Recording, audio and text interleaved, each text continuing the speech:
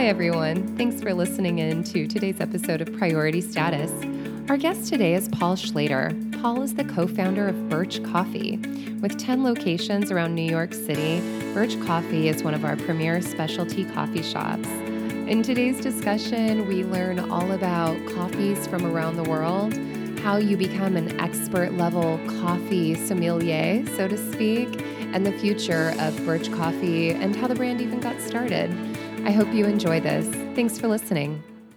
Welcome, Paul. Thanks, Amy, and thanks you to Priority Status for hosting us today. Yeah, really nice. We've been really excited to have you. So I'd love for you to start by just giving our listeners a little bit of background.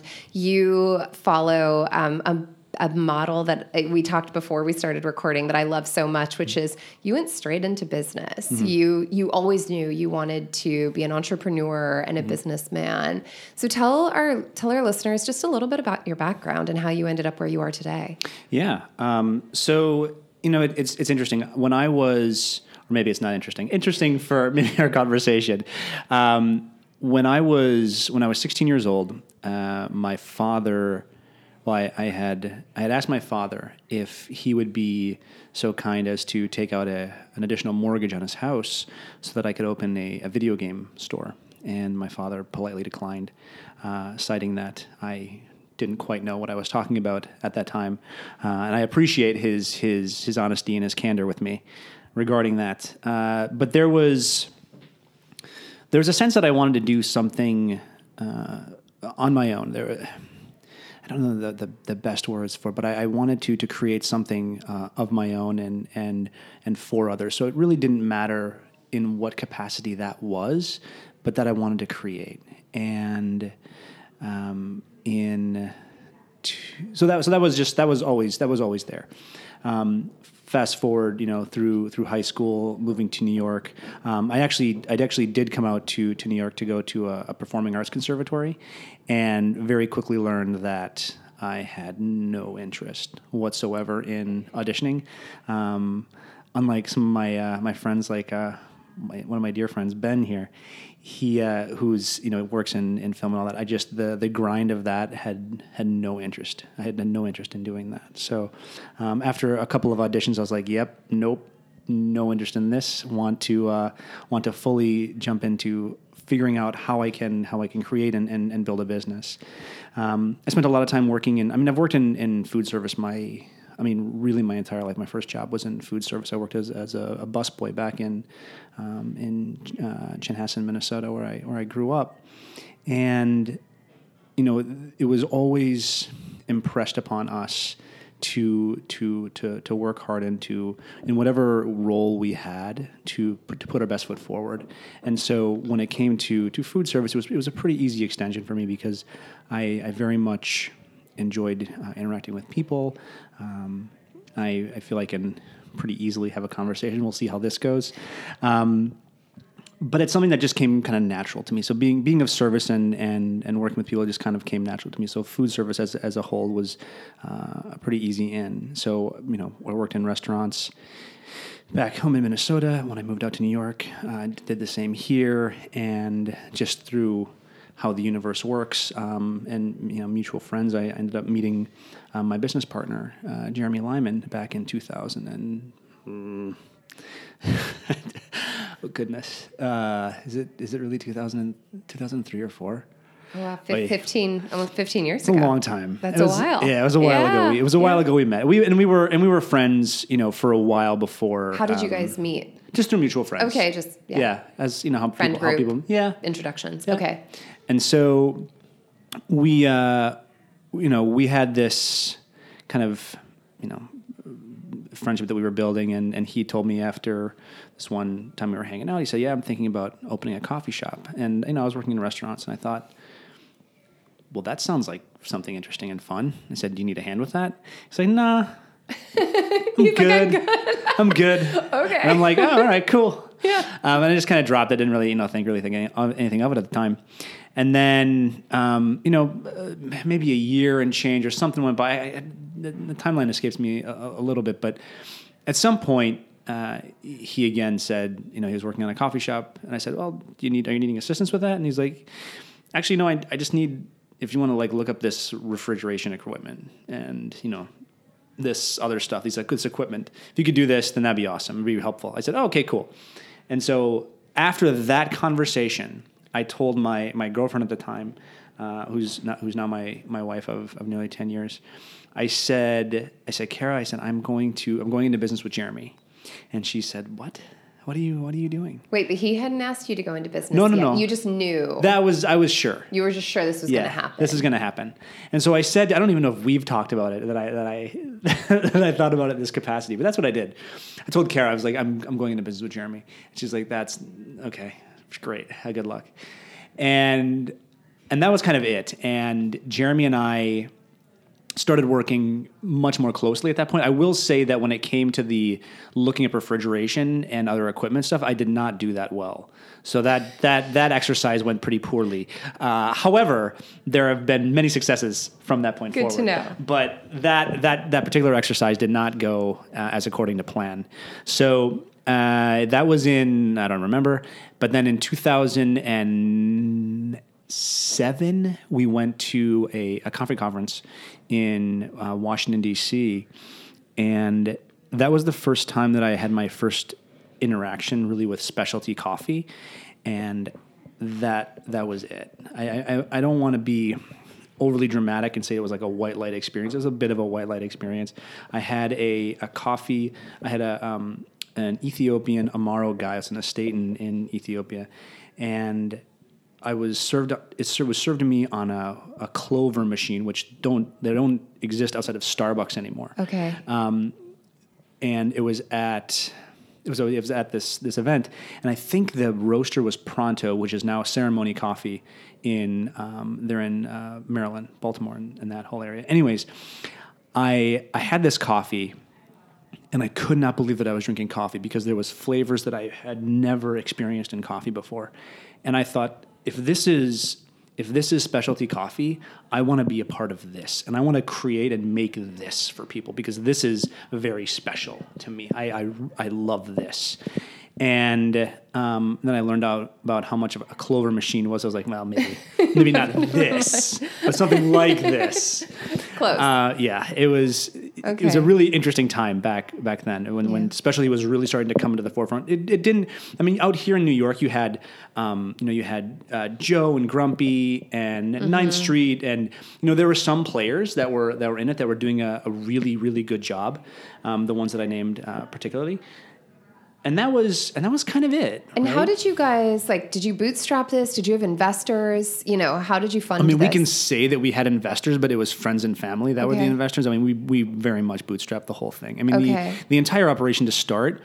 So we got our first lease came through just some very, I don't want to say divine intervention. I guess that's what it was. So we had a string of good fortune that someone got a hold of our business plan, wanted to have a coffee shop in the lobby of their hotel. We kind of spoke about And earlier. what location was that? That was our first location. It was on 27th between 5th and Madison. That exact address doesn't exist anymore because we moved from there because the whole series of events of losing our lease and.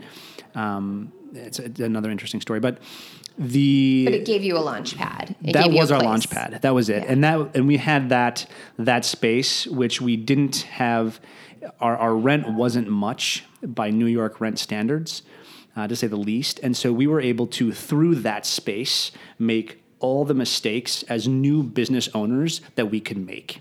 And we did it in a way so we could maintain our business. And so that I am so grateful for that space and what we were able to create there. Like a playground, just you could just try things, throw it against the wall, see what worked. I mean, if something didn't work, it wasn't the whole house of cards. It was one card, Exactly. What were some of can you share with us maybe one of the mistakes that you're like, who would have known?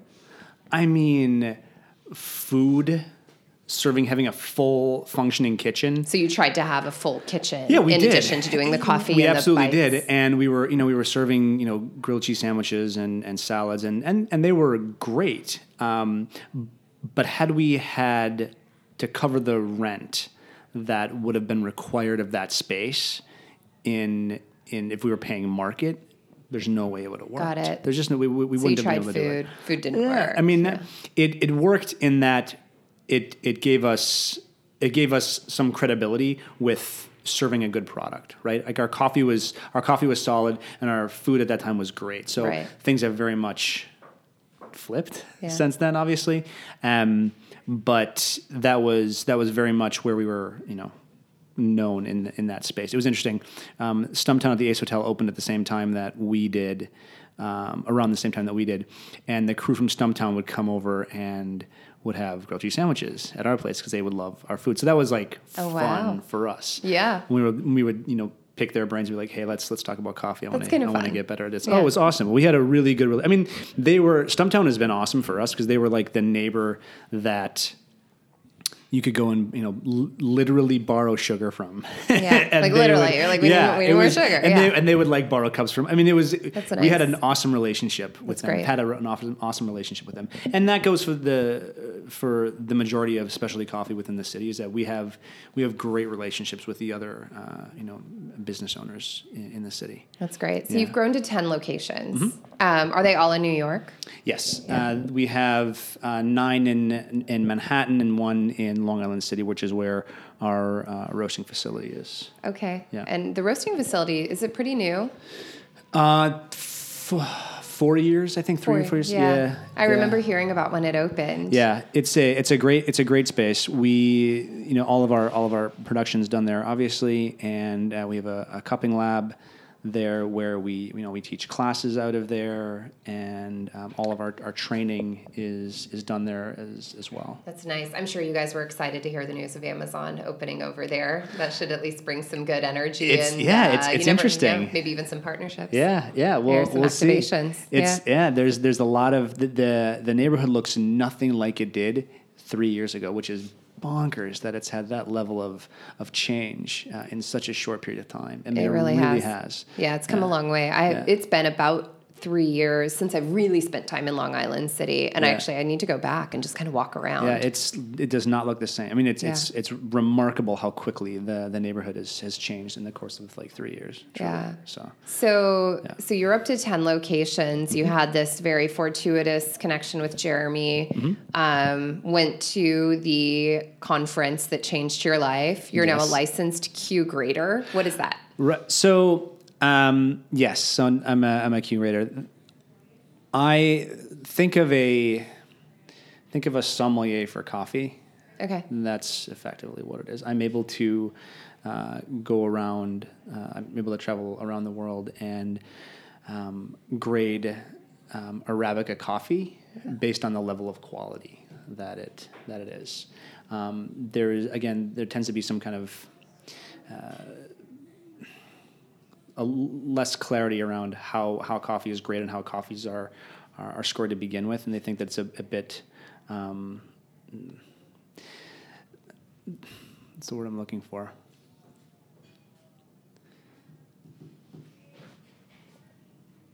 I can't think of it. Ambiguous isn't right.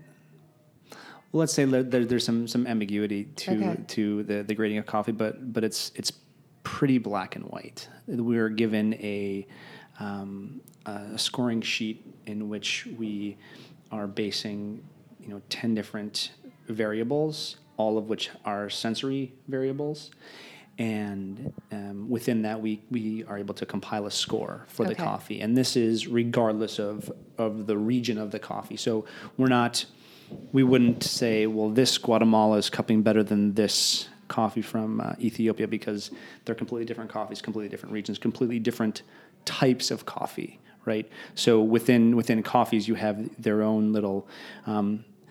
I'll use apples as an example. Okay, so sure. you have like Macintosh, Granny Smith. So coffee, you have the same thing, right?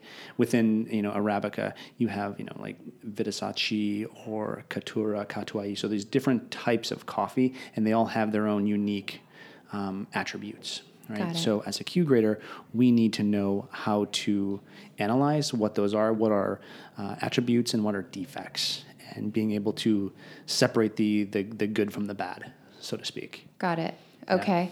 You know what I think is really cool about your story is I think if someone had tapped you on the shoulder let's say 15 years ago and said, hey, Paul, one day you're going to be one of the leading experts in coffee in the States and maybe even around the world, you weren't even a coffee guy then. Yeah. You know, and that excites me for anyone who's listening right now who might not even know that their true mission and passion, you know, I think a lot of us kind of think we're baked by the time we get to a certain age where it's like, well, these are my passions and these are my talents and I will do something within this space. Yeah. And I know that food service and culinary and people was a passion of yours, but I just think it's so inspiring to know that you're so passionate and knowledgeable and expert in a field now that, you know, a handful of years ago was just a cup of coffee.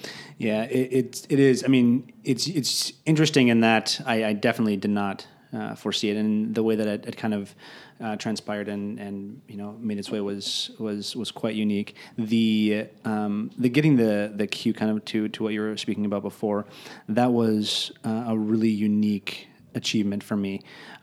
There's first of all the testing. You have about a year of preparatory work that you have to do with regards to the actual test itself, and then the test it's a 6-day test, sensory written test, and there were moments going through that process. I remember calling my wife and saying, I think I shouldn't work in coffee, because you actually don't know how well you're doing on the test while you're taking it, and the questions that you can miss are next to nothing when you'll just fail. It's just over. And it's over. If you miss just a small number. Okay. Yep. And so you know, and it's a significant investment to take the test. And so there was a tremendous. I remember our CFO Jesse said to me, he said, if you fail this, don't come back to work. I mean, he was obviously kidding, but. Yeah. Was he kidding? Yeah. So there was a lot of stress around that. And when I finished that test and passed, for me, I tend to not say expert, because I just feel like there are people that are even so much better at what I do that, so I tend to not use that word, but I will say that I have an understanding. I have a pretty strong understanding of what I do, and though I appreciate your kind words, it is very, very nice. But the point is that there are such intricacies to what it is that we do that I would, to your point, had no idea even existed. 10 years ago, right? Yeah. I mean, it would never have crossed my mind. So to be able to work in this space with the people that I'm able to work with, I feel extraordinarily fortunate and very blessed. Yeah, you can definitely tell. So let's talk travel. Yeah. You've been around the world on coffee farms. You know the farmers. I think there's a big education here for our listeners. What do you want people to know about coffee farming around the world, our impact, our lack of impact? I would love to hear from you, because this is a space I don't know a lot about. Yeah, that's an awesome question, Amy. Thank you for asking. I feel extremely fortunate to be able to travel and do this, and I've been able to travel with some amazing people from Central South America to East Africa a couple times, and seeing many different things along the way. What has been kind of the thing that stands out most to me is that when I first started traveling to Origin, I believed that I was going to be able to be so impactful at Origin. Like, I was going to be able to do this and have this impact at Origin. Birch is going to be like the flag bearer of whatever. And what I've been able to very humbly learn is that I get to participate with some incredible individuals, agronomists and farmers and people that have an understanding of their trade in the way that I understand this side of our business, and to be able to have that shared experience. And this goes across, this has happened in every country that I visited, that the level of understanding on the ground is so immense and deep and passionate, and the wanting to serve their best product is, that is the driving force behind and passion behind the work that they do. As passionate as we are about, serving an awesome cold brew or a cortado or whatever it is, they will equally have that passion about how they're growing their coffees and new processing methods that they're working on, these ways of bringing their product to market through us and through our work. That is, it's the collaboration of it is something that you just don't know until you're able to see the pieces and how they move. One thing that did stand out to me that was kind of pretty impactful was my first time that I traveled to Costa Rica. This was 6 years ago or something, and seeing how far the coffee has to travel on these trucks over this very just crazy terrain to ports, and then be loaded onto shipping containers, put on the water, sent us, like just the hands that went in from picking to sorting to bringing to the trucks, that whole process, and how that kind of gets to us. There's such a disconnect from the not just the green coffee buyer, but from the consumer, right? From the consumer's point of, people want to be connected to this, and there is such a chasm that separates us. And it's something that I have felt quite passionate about, wanting to figure out better messaging without it being, look at the great work that Birch is doing, right? Like, look at how great it's just. Yeah. There is the level that I want to connect people through their hard work and ours is definitely a driving force for what we're doing currently. That's great. Yeah, I think the global impact, it's like you said, I think we were talking earlier, you said we're one of the chains. Mm-hmm. We're not the chain. We're not the entire link. We're a link in the chain, not the entire chain. I think that's how he said it. Yeah, but it's it's one thing to think, we're going to go into this area and we're going to support their tourism and their agriculture and their economy, and it's part of this story, but there's a much bigger story. Right. And then as the consumer, it's a collaborative part. It's a collaborative part of the story. That's what it is. It's not that Birch or any real organization is able to carry the water, right? It's like, what are we doing collectively to make this happen, to better all of this, all of us, right? Yeah. And maybe that's a bit naive in thinking that we're having that kind of impact, but I think that is what's happening. That is how this collective works together. Yeah. What do you see Birch's mission in the space being? Well, our actual mission is to serve our customers every need, every time, knowing every moment counts. That is our actual mission. I like that. And it is we use that as the kind of the rallying cry for us, for the work that we're doing daily, knowing that, one, we're in New York City, so time is very important to people, and so we want to be respectful of every person that's coming in the door.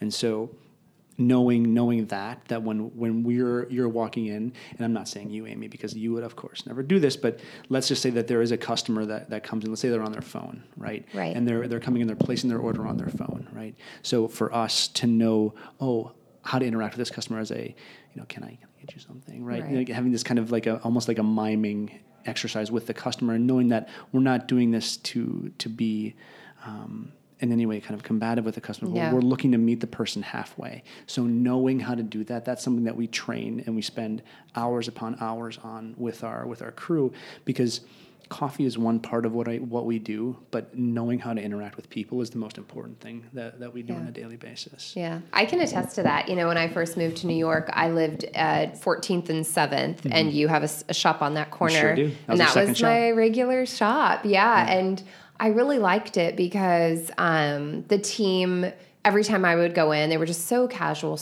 but in a good way, hey, good morning, not reading from a script, not, they'd compliment my outfit, or you would have these fun little games by the register that each day it would have a different question. Yeah. Like, would you rather live in the mountains or the, ocean? Yeah. And so if I ever went in with a friend, we would use that as a conversation starter. But I remember that, and I think what you said, remembering every moment matters. Yeah. is really cool too. I think when I think of coffee, I truly think of coming together in community and conversation. Yeah. And not just at a coffee shop at home or anywhere, but there's something about coffee that really does bring people together. Yeah, it's just a natural to either meet over coffee, grab a coffee, and it's so ritualistic for so many people. It is, and what we get to do now is serve something that is far superior to maybe what we got when we were younger. Yeah. Right? Like we're able to serve this incredible product that we're sourcing from these, wonderful individuals. Yeah. And being able to have a connection to all of them through this one product. That is really cool. Yeah. Random question for you. We're seeing it so much now with the keto diets and everything. Bulletproof coffee. Do you guys serve it? No. Okay. No. What do you think about it? I think that there's a lot of marketing around a lot of different coffee products, and I think that that's interesting and fun and creates conversation, and I think conversation is good. I think that there is also science, and that science should be adhered to and listened to when it comes to certain things. I tend to not jump on fads. Yeah. What we know is that when we started serving cold brew. So when we first opened, we served cold brew, and Jeremy will say this, that he wanted to serve take coffee that was hot and then just serve it over ice, or whatever older coffees, or and cold brew was kind of just coming into its own. And I said, well, let's try this. And he's like, this isn't going to work. And I said, well, I think it might, and it very much did. And that was fad-like at the time. I remember right when iced coffee, it wasn't even called cold brew, when iced coffee became a thing, and I lived in Jacksonville, Florida, so not exactly the most progressive area at the time. And I went into a coffee shop and I ordered an iced coffee, and they looked at me like I had just walked into a bar and ordered a piping hot beer. It was but that's not how it's served. And, right. And they didn't serve at the time. They didn't serve iced coffee, and right. Soon enough they did. But that's really So when it felt like a fad at the time, right? Exactly, right. And that was the thing. And so that will be we'll say that was the one fad that we kind of dove into. But when it came to anything else, the things that sell for us are espresso-based drinks and filtered coffee, like drip coffee and cold brew. Those are our focuses. Outside of that, it's less important to us, because we know just through the years that we've been doing this what works, what has worked before then, and we know in New York City that with 7 million coffee drinkers, 6.5 million, something like that, coffee drinkers, that what the consumer is looking for most is something quick and that tastes great. So we focus on that. That's good. Yeah. Where's your next trip taking you to? And when you travel, do you make a point to try the local coffee? Absolutely. I always try the coffee that's local. I mean, part of the great thing about being able to do some of what I do is that I get to taste coffees that most people don't get to taste, which is really incredible. So I get to take some extraordinarily think of if you're a high-end whiskey drinker, and being able to go to wherever that whiskey is distilled and being able to drink their absolute best that they serve. That's really cool. Yeah. At any time. That's what I get to do. That's fun. It's really fun. It's definitely a perk of, pardon the pun, of what I get to do. The next place I'll be traveling to will be Guatemala, because they'll have their harvest is coming up. I'll be going to see our friends at El Tempisque from San Miguel Coffees. We'll be going to see them. And it's interesting. I was having a conversation. They were visiting us a few weeks ago, and Adrian, one of the kind of the principals at San Miguel Coffee, was talking to us, and we were talking about they were talking about marketing and how branding and how we do social and things like that. And what was interesting was that the impact part of the impact that we have is through advertising their coffees, and so they're wanting to see us doing more like that, which I thought that was interesting. Yeah, because I was always just a bit shy to shout out at the people that were producing, and he very much said, shout out, please, like, make as much noise as you can for us. We really would love for people to be, kind of championing what we're doing down here. I said, well, this is what we'll do. That's great. So it was a fun conversation, but that'll be the next place that I go to. Like, usually the winter months are a bit slower. I would go to, like last year around this time I was in Ethiopia.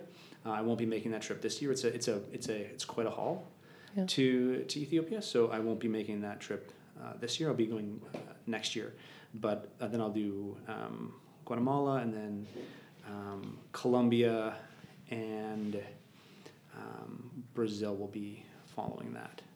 Got it. So, and what can we expect to see from Birch Coffee in the next, 2 years? More locations? Definitely. We have one that we're going to be opening in. I don't know if I can say this. I'm going to say it. I'm just going to say it. Okay, just say it. I'm going to. Okay. Here we go. It's just between you and me. No one's listening. No one's listening. It's just us. Yeah, thank goodness. So we're going to be opening one in on 110. Okay. And 5th, I believe, in the park. Oh yeah, nice. Okay, yeah. Yeah, so we're going to be opening up there. Let's just say early spring. Okay. We'll say Sure. like March. We'll be opening that store. Anything else? There's not. There's no real. Okay. There's things that are in the works, but nothing that's Still should be still sticking with New York for now. 100%. Okay.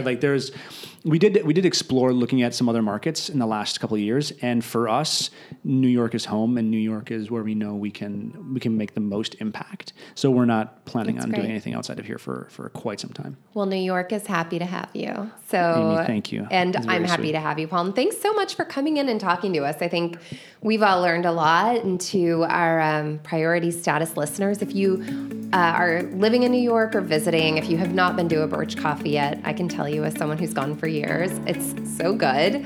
But Paul, also, I just think the passion and the authenticity behind the brand just shines through. So we're really happy to have you here today, and thank you for everything you're doing globally in the industry, but also, of course, right here in our own backyard. Thanks, Amy. It's been an absolute pleasure. I appreciate you taking the time. All right, everyone. And thank you for listening. And until next time, travel elevated.